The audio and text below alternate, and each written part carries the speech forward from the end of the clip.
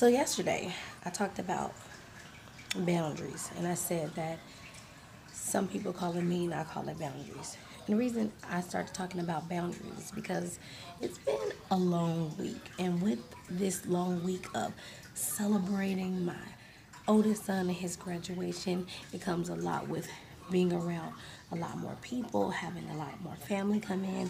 And I'm very particular about who I allow around my children and what I allow around my children. And I have boundaries.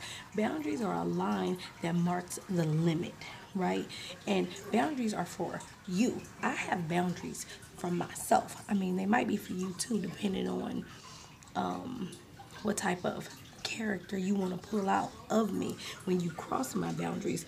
But I have boundaries set in place to keep me mentally, emotionally stable.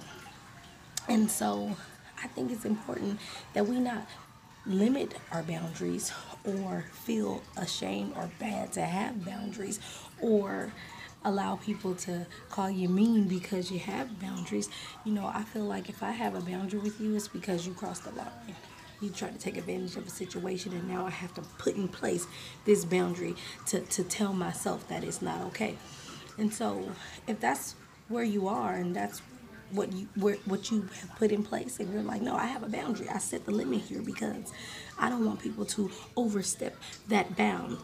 Hey, so be it. Set your boundaries and don't feel bad about it. Now remember, with boundaries comes that whether it's rigid, you know, and sometimes if you have such a rigid boundary, it can keep you from experiencing some other things. But it's not a bad thing to set boundaries. And if you have to say, okay, I set a boundary, but I also have some requirements and I also can make adjustments to this boundary, great. But if right now you don't have no adjustment in that boundary, it is what it is. Set it and let it go. It's G time, y'all.